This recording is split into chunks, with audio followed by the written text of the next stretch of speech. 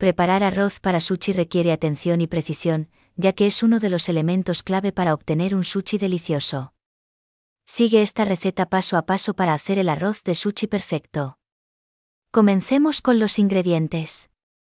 2 tazas de arroz japonés de grano corto, como arroz para sushi o arroz para sushi japonés. 2 vasos y medio de agua. 1/3 de taza de vinagre de arroz. 3 cucharadas de azúcar. 1 cucharada y media de sal. Procedamos con las instrucciones. Lavado del arroz: poner el arroz en un bol y cubrirlo con agua fría. Revuelva el arroz suavemente con las manos, luego drene el agua. Repita este proceso 3-4 veces hasta que el agua se vuelva relativamente clara. El propósito de este paso es eliminar el exceso de almidón del arroz, que puede volverlo pegajoso. Remojo del arroz, opcional: después del último lavado, deja el arroz en remojo en agua fría durante unos 30 minutos.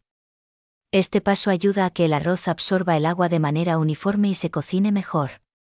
Cocción del arroz: escurre el agua del remojo, si así lo deseas, y coloca el arroz y 2 tazas y media de agua en una olla.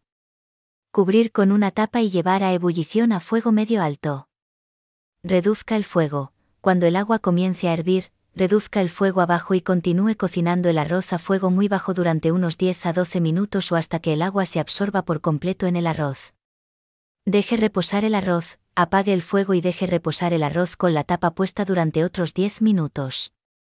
Este paso es importante porque permite que el arroz termine de cocerse al vapor y quede suave y esponjoso.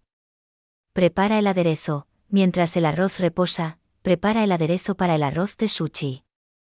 En un tazón pequeño, mezcle el vinagre de arroz, el azúcar y la sal hasta que el azúcar y la sal se disuelvan por completo.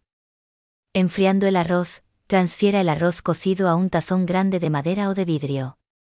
Con una cuchara o espátula de madera, comienza a revolver suavemente el arroz mientras agregas gradualmente el aderezo de vinagre de arroz.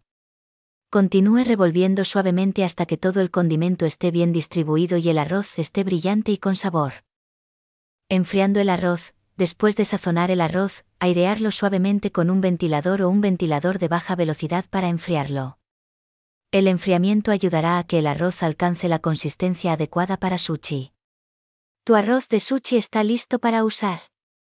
Ahora puedes usarlo para preparar tu sushi favorito, como nigiri, maki o temaki, con los ingredientes que más te gustan. Disfrute de su comida.